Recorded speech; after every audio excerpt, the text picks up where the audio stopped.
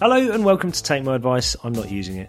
I'm Ollie Henderson, and in today's episode I'm delighted to bring you an interview that I've been trying to set up since before this podcast first launched last year.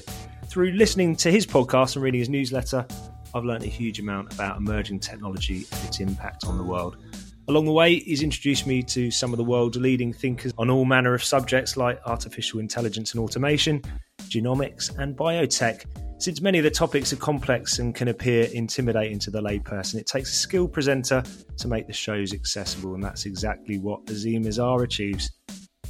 Azeem is the creator of Exponential View, Britain's leading platform for in-depth tech analysis. 200,000 people read his weekly newsletter, and his podcast, produced with Harvard Business Review, has featured guests including Yuval Noah Harari, Rebecca Henderson, Reid Hoffman and Tony Blair.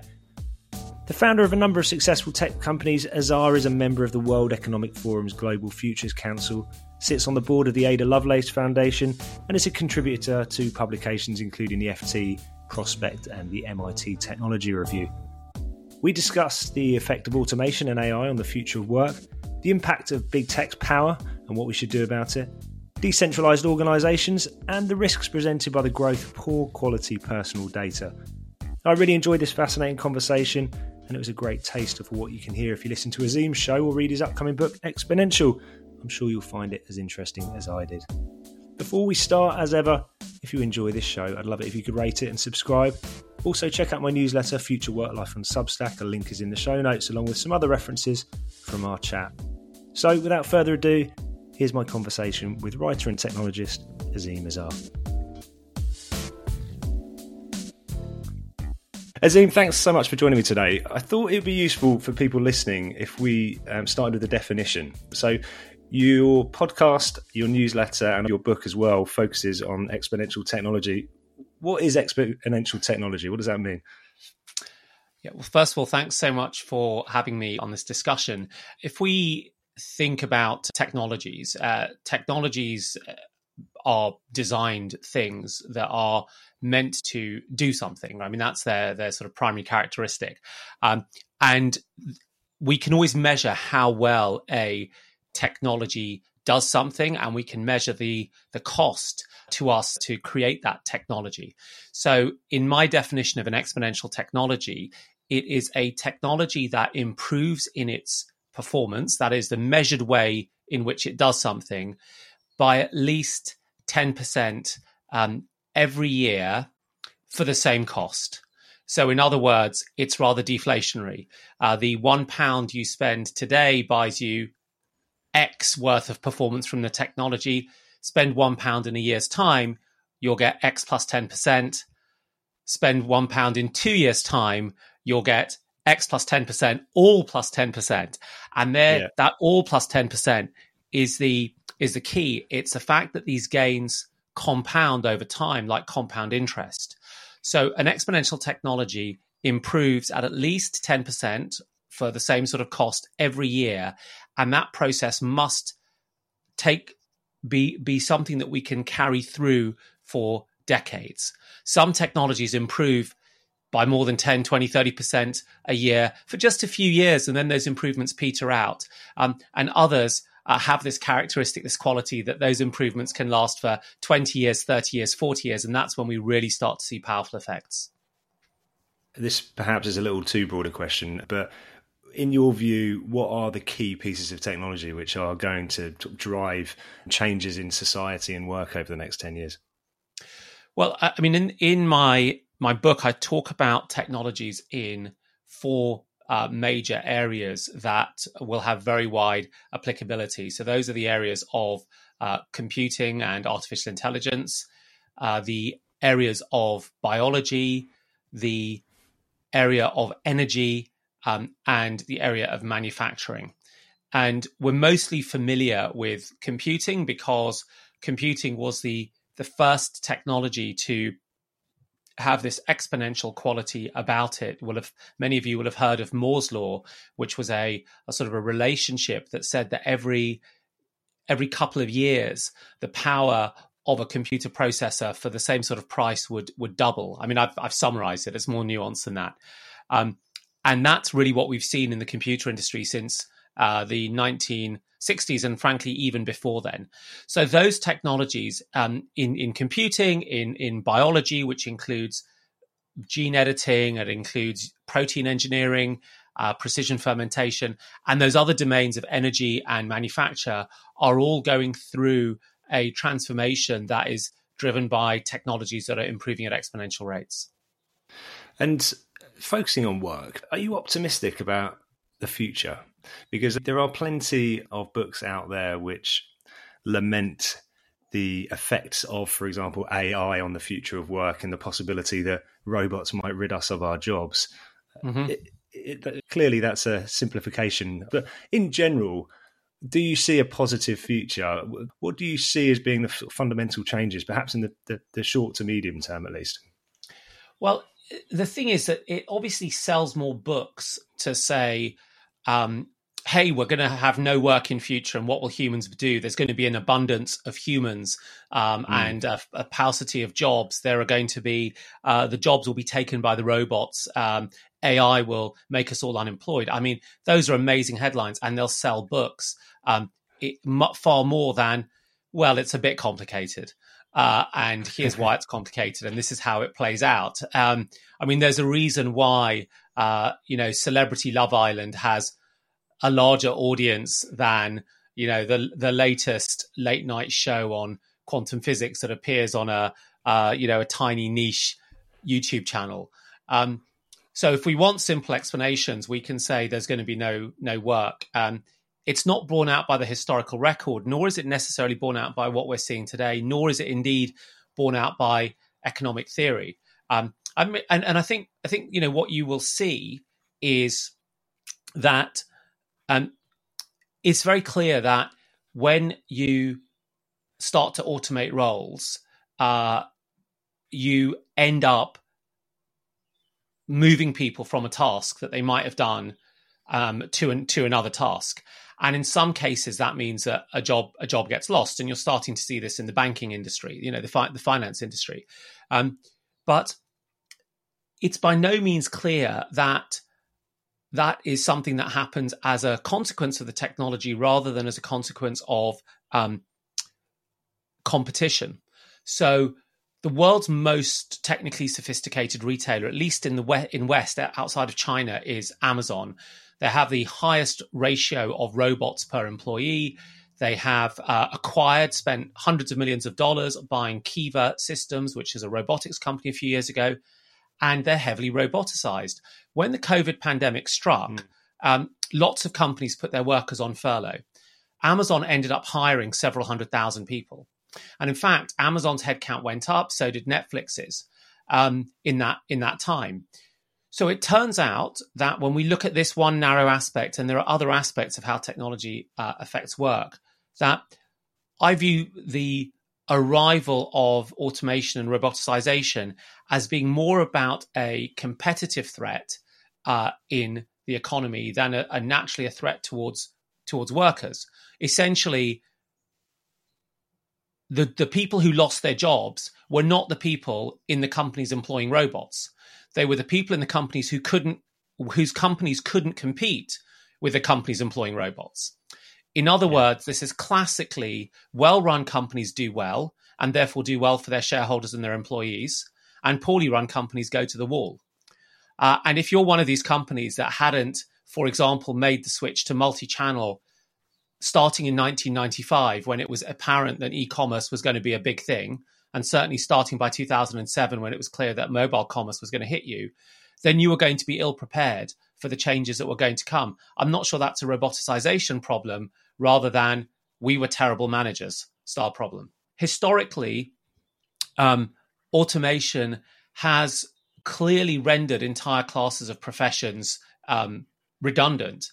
There were lots of horses employed as motive power on farms in the 1890s and 1920s and 1930s, and tractors do a much better job, and those horses no longer have those jobs because the horses didn't reskill to become yoga teachers or baristas or accountants or whatever they needed to do to participate in the late 20th century economy. And so I think the point there is that there are many, many more jobs, and economic activity and innovation tends to create more better quality jobs. However, that is actually ultimately dependent between the negotiation between employers and employees, and therefore the power dynamics of labor laws, employment regulation, unionization, collectivization.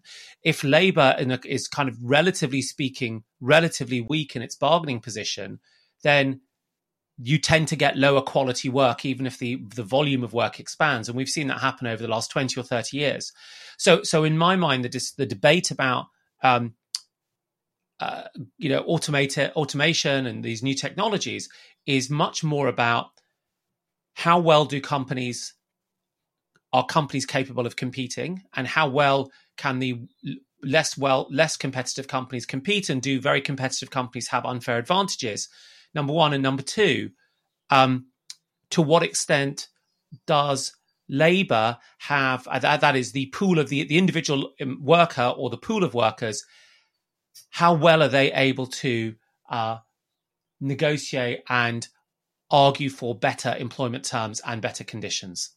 Hence Amazon's troubles with unions over the past 6 months. And I guess that is one of the consequences of this emergence of technology. And I think probably one noticeable and acknowledged point over the past year is that we've adapted fairly well to a distributed way of working, in spite of, perhaps many businesses claiming beforehand that it wasn't possible. And clearly that is a result of the ability to connect and the technology which allows us to do that. I think if we look forward, you can certainly see a trend towards decoupling work from employment. We're seeing this through perhaps, initially through the gig economy. We're now seeing our traditional view of the gig economy, which perhaps is people delivering food or, dropping you off in a cab, extending to other verticals as well. So, it's probably pretty well established for sort of engineering and development, software development roles. See that for consulting firms as well. Do you see that trend continuing? How does that relate to that change in relationship between organizations and their employees? Well, I think you're absolutely right to point to the fact that, gig style work can exist in other places, and Odesk, or as it's now called, Upwork, has grown like crazy, and you can use Upwork to hire software developers and IT network specialists and copywriters and accountants and campaign managers. I mean, you could build a sort of full service digital agency, frankly, by picking up contractors from around the world through something like Upwork. And it's incredibly powerful. My company doesn't need a full-time email delivery analyst. And so we hire the person we need, and we pay $100 an hour, a couple of hours every couple of months, and it works very well for us, and it works very well for him. So you can see, for particularly sort of defined tasks, moving up to these platforms. I mean, the other question is, to what extent can we coordinate more complex and nuanced tasks? And I would say that thinking about your former industry, which I guess was sort of marketing and media style business, is that in that business, we already understood that you could do that for complicated tasks, because how else did a TV commercial come together? You got a freelance director and a freelance producer and a freelance makeup person, and you pulled out a location scout. None of these people were on your books. You flocked them together, and that's how Hollywood largely works. So we know that quite complex businesses can be delivered in this style of work. We just haven't allowed for it elsewhere. But I think there's always a tension between the kind of costs of finding this flock of people and the agility that you require. So it works for a film or a TV commercial because you're going to spend 9 weeks and £2 million making it. It doesn't really work if what you're doing is shipping widgets from A to B, and it's the same task every single day. And at which point you may want to, for the worker's sake, say, listen, let's turn this into a contract. But the other side of gig working is absolutely has never really been designed for the worker, which is, university lecturers and nurses and cleaners who are on 0 hours contracts. That is purely driven by a desire to make business models more efficient, starting from the the Microsoft Excel spreadsheet. Yeah. I listened to or re-listened to a podcast you did with the CEO of a company called Satalia Yeah. the other day, and I'll put a link to that in the show notes, because that is a fascinating, I think you probably described it as a bit bonkers idea. Yeah, I did describe it as bonkers, yeah. How an organisation can be structured. In fact, fascinating. This is an idea essentially of a decentralised organisation, and actually there's so much of that idea which looks to the future. But I wonder how realistic that future really is, particularly outside the bounds of software development and engineering. Our views on technology, are they driven by the fact that it's technology businesses who are often at the forefront? Well, I mean, someone has to be at the forefront, and the thing is that you need to establish new ways of doing things when a new medium or a new technology comes out, and it takes a certain amount of time. When I was at the BBC 24 years ago, and I was one of the first sort of handful of people hired to build kind of internet stuff for them, the executives still thought of websites as having a transmission date. And once you transmitted it, that was it. And so there was no sense that you could just go in and change a thing, and that it wasn't really a transmission date. It might be a go live date, that you might have something live before it was perfect. So you might run something in beta. And it took them a while. I mean, the BBC is now incredibly sophisticated around all of this, but it took them a while to understand that you needed new vocabulary, and that vocabulary sat on top of new processes, which sat on top of different organizational structures. And so the question is, what is appropriate in different organizations at different times, and how can you use tools to make that work more human for the employee, while still delivering what's expected? And I think that does mean that you could imagine there being more and more changes, more flexibility brought in, even to jobs where we think there hasn't been flexibility. And the question is, should that flexibility come for the benefit of the worker, or should it come because there's a punitive relationship between the employee and their staff? And I think we're going to start to see that battle be played out, and it'll probably fall more in favor of the worker over the coming 15 or 20 years. And I suppose a continuation of that theme, although just taking a slight deviation. So I've heard you discuss the idea that technology is too important to be left to the technologists. Mm-hmm. So I'm interested in what risks this concentration of power in big tech brings to workers particularly, but to customers and society more broadly. And how do we even approach trying to fix that? Is it regulatory? Is it something which has to come from within an organization? And how realistic is that as the power seems to just grow and grow? Well, I think, let's start with your last few words, which is the power seems to grow and grow.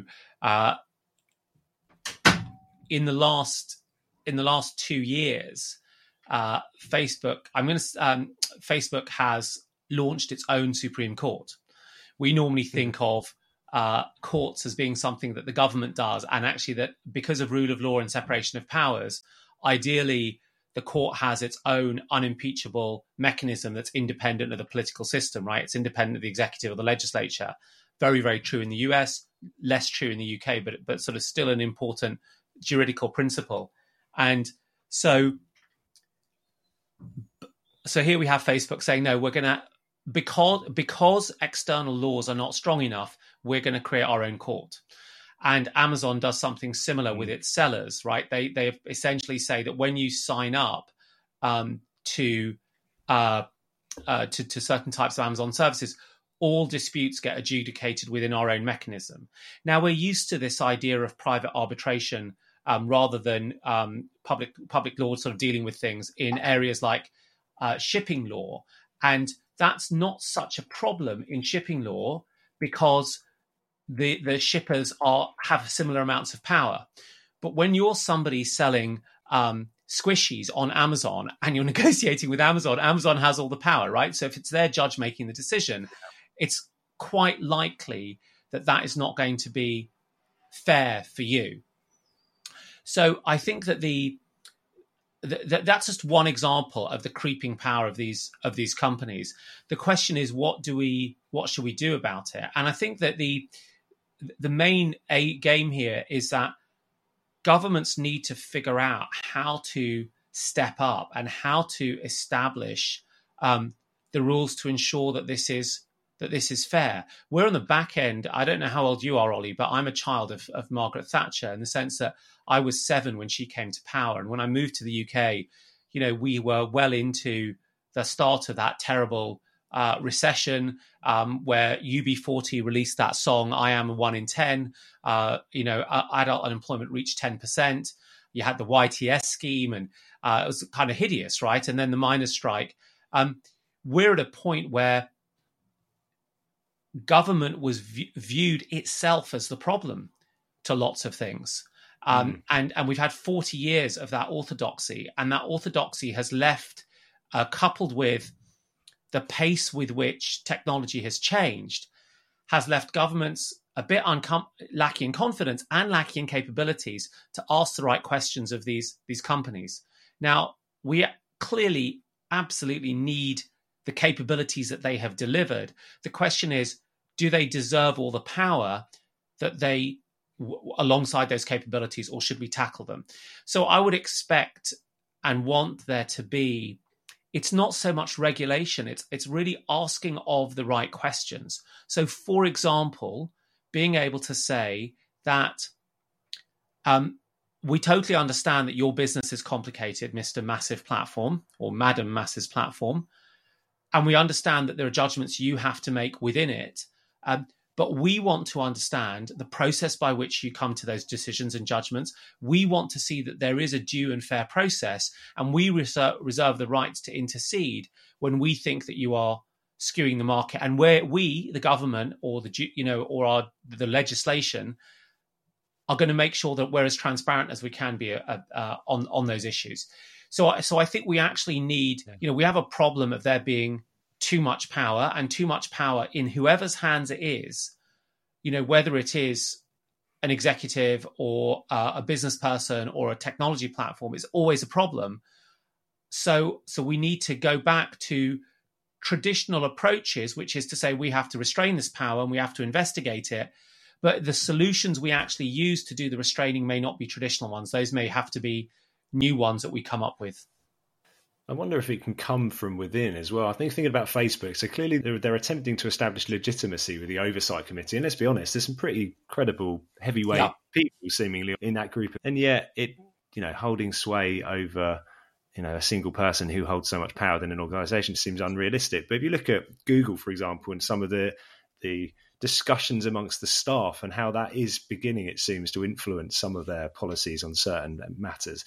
I wonder if that is one way that change can be made, or whether actually realistically as employees we're incentivized to follow the line. I wonder whether there can be a sort of a pincer movement between government and people from within the organization.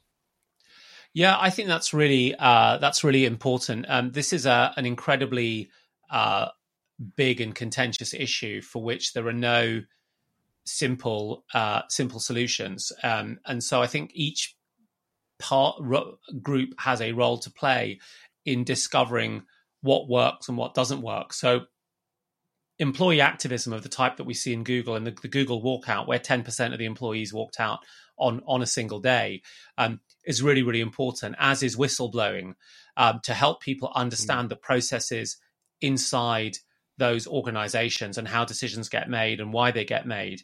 That is clearly going to be one part of how this gets evaluated. But apart from a handful of people who went on to create very, very long-standing religions, like Gautama Siddhartha, who was the founder of Buddhism, very few people or organizations are capable of self-regulation over the long term, right? Their own incentives will step in. And so we saw this with the Boeing 737 MAX plane that was quite prone to crashing, where it turned out after we started to dig into that that Boeing and the FAA, the Federal Aviation Authority, had over years started to kind of transfer parts of the FAA's oversight on certifying Boeing's planes essentially to Boeing itself. And so self-certification as a principle, it ended up being the case that actually these planes weren't really fit for flight in some way. So I think that the question I have is, do I genuinely believe that a company formed just like any other company suddenly finds itself capable of the right kind of pro-social self-regulation that has never been possible in the past, and they never did anything differently in their start foundation? I just find that hard to believe from a theoretical standpoint. And when I look at their actions and I talk to people in those teams, I find it. I just get more evidence that that's the case, and that's not to blame them for it, right? It's like it's the nature of what they do, and so you would expect in any society that the process of kind of established good governance emerges through the contestation between the different actors within that society. And right now, self-regulation. Look, do I want Facebook to step in and stop live streams of massacres? Yes, absolutely, because in absence of anyone else doing it, they've got to do it. Is it sufficient to then say that's how all difficult issues are going to be dealt with? No, it's not, right? So when there's a fire, I will go, you'll ask your enemy to help put out the fire, but that's not, that's because there's an emergency. So I think we have to be really sanguine about what's possible with self-regulation. And in general, I don't think it necessarily works. I look at other regulated markets like the financial services industry, and heavy regulation there has not prevented the financial services industry expanding rapidly. In the automotive industry, in the US, there weren't mandatory laws to put seatbelts in cars until 1968. Car sales did not fall off a cliff in 1969. I mean, we're selling more cars than ever before, even though there are tougher and tougher regulations. So there are existence proofs that say regulation doesn't stop innovation or market growth. But what regulation does do is it reduces your personal power. So no wonder people argue for self-regulation. As an aside, Rebecca Henderson's book, Reimagining Capitalism, was an interesting take on this. I know you spoke to her last year as well. I did, yeah. She's good, actually, yeah. I recommend that book. Yeah. Talking about big tech and data. Mm-hmm. So, as you alluded to, I've worked in digital advertising for many years, and data has increasingly become a challenge. And with some of the changes in the cookie laws, that is changing in a tangible way for people right now. But there's this conversation often among people in the industry and within technology about us taking back control of our own data. Mm-hmm. I'm wondering what your view is on that. I mean, is it that simple? It seems a bit unwieldy for us to just be able to take control of our own data. Yeah, I mean, it's well, first of all, it's really difficult to do today, and it's difficult to do in the way that getting on the internet was difficult in 1993. If you were at home, at university, it was straightforward. You just went in and someone had got it to work. But at home, it was very, very difficult to do. And it took software developers to get that right, to make that process easier. So you could imagine that over the course of the next 5 or 7 years, it would become easier and easier for people to have applications that allow them to take control of their own data. I think that there's a really important critique about the nature of data and the data about us and how it can be used to exert power over us. And there are some examples. Again, I talk about a little bit of this in my book, Exponential, where take a credit score. So a credit score is something that's incredibly useful. If you're trying to get a mortgage, the cost of getting mortgages, one of the reasons is lower now. The sort of instantiation cost is that mortgage providers use credit scores based on your data trails from places like TransUnion and Experian to do a risk assessment, and that allows them to underwrite loans that would otherwise be too expensive to underwrite, because you'd have to send a loan officer out to figure out whether we trust Ollie or not. And in countries without good national credit bureau, you actually see far less consumer credit and business credit, and that has real impacts on quality of life, right? Because it impacts economic growth. The problem is the quality of the data that goes into these scores is often crap. And to give you an example, I won't embarrass them on this podcast, but I often do on Twitter. One of the major credit bureaus does not have the bank account I have held since I was 9 years old, and is my primary bank account. 39 years of data they do not hold, nor do they have my primary mortgage, which is absolutely baffling. Another credit agency has my bank, which includes the payments to the mortgage, but doesn't have my primary mortgage. And so the data quality is terrible. Being able to talk to anybody there is impossible. About 15 years ago, I was essentially wrongly assessed on my data, and I had to pay 0.2% more on my mortgage for several years. And so I'm quite cross about that. So bad data has real impact on us. Now, of course, bad advertising data has real impact on us as well, because it can be used essentially to pollute our information streams. It can be used in phishing attacks. There are lots and lots of issues around it. So, my view is that when we think about the questions of data, we as citizens have to have many, many more fundamental rights around our data. And once those rights are established, that will then allow the ad industry to figure out how and what they can do with it. But right now, the whole process is crap. It's full of dark patterns. It's completely inauthentic.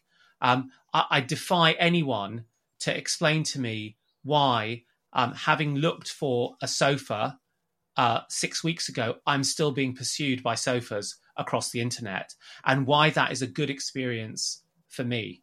And I look at Criteo, for example, who is sort of, candidate number one in all of this. And I say the measure of success cannot be that you put that same sofa in front of me hundreds of times for the 6 weeks after I bought it. Or the 4 weeks after I bought it. It's an abomination. So I for one, hugely welcome the clampdown on cookies and third-party cookies and data exchanges. I look forward to the data brokers having their day in the sun.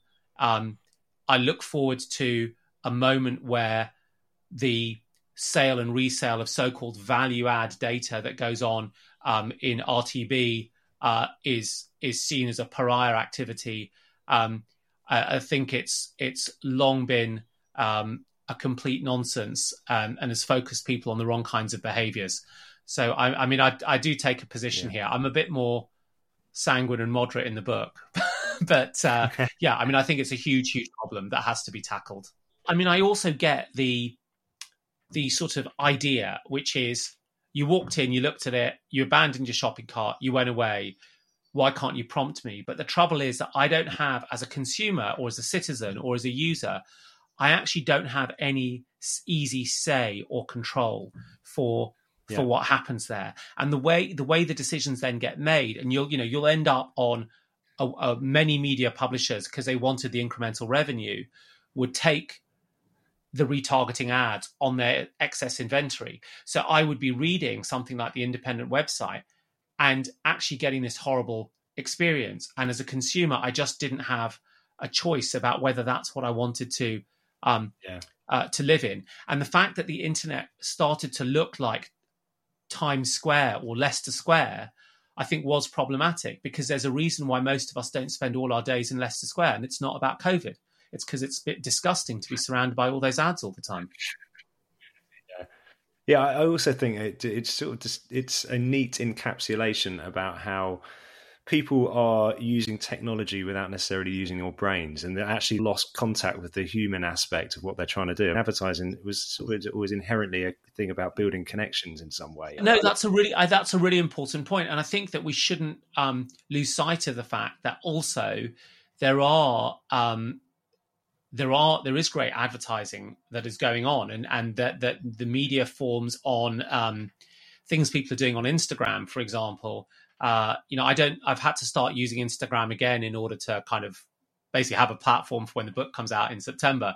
And the number of ads I've clicked on and the things I've bought on the Instagram feed is just, it's kind of outrageous. They have these beautiful silky LED lights telling a story. And I'm like, yeah, it's only £25. I think I'll do that. So, or some trainers I bought and what have you. So, yes, there are places where this is happening, and clearly Instagram is using, or the advertisers using data that Instagram is making available. I'm not sure what it is, but it's a better form than what I feel we saw this kind of race to the bottom. The very worst of which were those what were they, the content retargeters like Outbrain and Taboola, who used to put the junk on the bottom of every website. Yeah, I mean that was still just hideous. Yeah, no, because I get these ads, which is like, are you 50 to 60 and suffering from arthritis in North London? It's like, no. Yeah. Not quite. Not quite. No. A few years still. Yeah. One last question for you. So clearly this, your book, which is out in September, is looking to the future. If I think I heard you want to say that every role you ever had, every job you ever had was something that hadn't existed 5 or 10 years before. Yeah. I think if you were talking to your 22-year-old self now, and you were just leaving university and looking out there, what industry or what career do you think you would jump into? Which would be the thing which would excite you most? It's a great question, and I'm going to steal this from a tweet from someone sent about 3 or 4 weeks ago, where they encapsulated it perfectly, which is that the most important things that we are going to do are going to revolve around eliminating carbon. And so it will be around either pulling carbon out of the atmosphere or finding ways of doing our modern economic activities without using that carbon. And so that is beautiful, because that involves agriculture, it involves architecture, it involves energy, it involves machine learning and compute software, it involves how do we produce pharmaceuticals without using oil derivatives. There's a whole kind of enormous, every part of the world gets touched on that. So a sense that we're all going to become carbon engineers in the next 25 to 30 years is going to be really, really valuable. And that's even true in your area, right? So in the area of digital marketing, you're going to be wanting to ask questions like, in order to pitch this properly, I need this product properly, I need to know its full life cycle carbon impact, because I'll need to put that in the collateral or in the pitch or in the meeting, and those types of questions. So I would definitely say that the framing has to be understanding the carbon cycle and how we're going to all participate in this kind of species level challenge. There's no risk that we will overshoot here, right? The risk is actually that we will undershoot. And so where we are today, of course, there's lots of good news coming out now, increasingly from sort of technology and renewables and so on. But that's a little bit like saying, oh yes, I've bought my trainers for the marathon. That's not like completing the marathon, right? There's a lot more work to be done. So yeah, that would be my lens. And then there are kind of specific functional skills, technical skills that you might want to then get according to that mission, which might be kind of machine learning, or it might be protein engineering, or it might be behavioral psychology sort of types of things. But there's a whole set of skills that would leaf off that. Well, Azim, thanks so much for your time today. I'm looking forward to reading the book, and hope you chat again soon. My pleasure, Ollie. Thanks very much. So that was my conversation with Azim Azhar. As I mentioned at the beginning, I'm going to put some links in the show notes to some of Azim's podcasts. In next week's show, I've got another of my favourite podcast guests, Bob Glazer. we'll be talking about leadership and remote work. So until then, have a great week.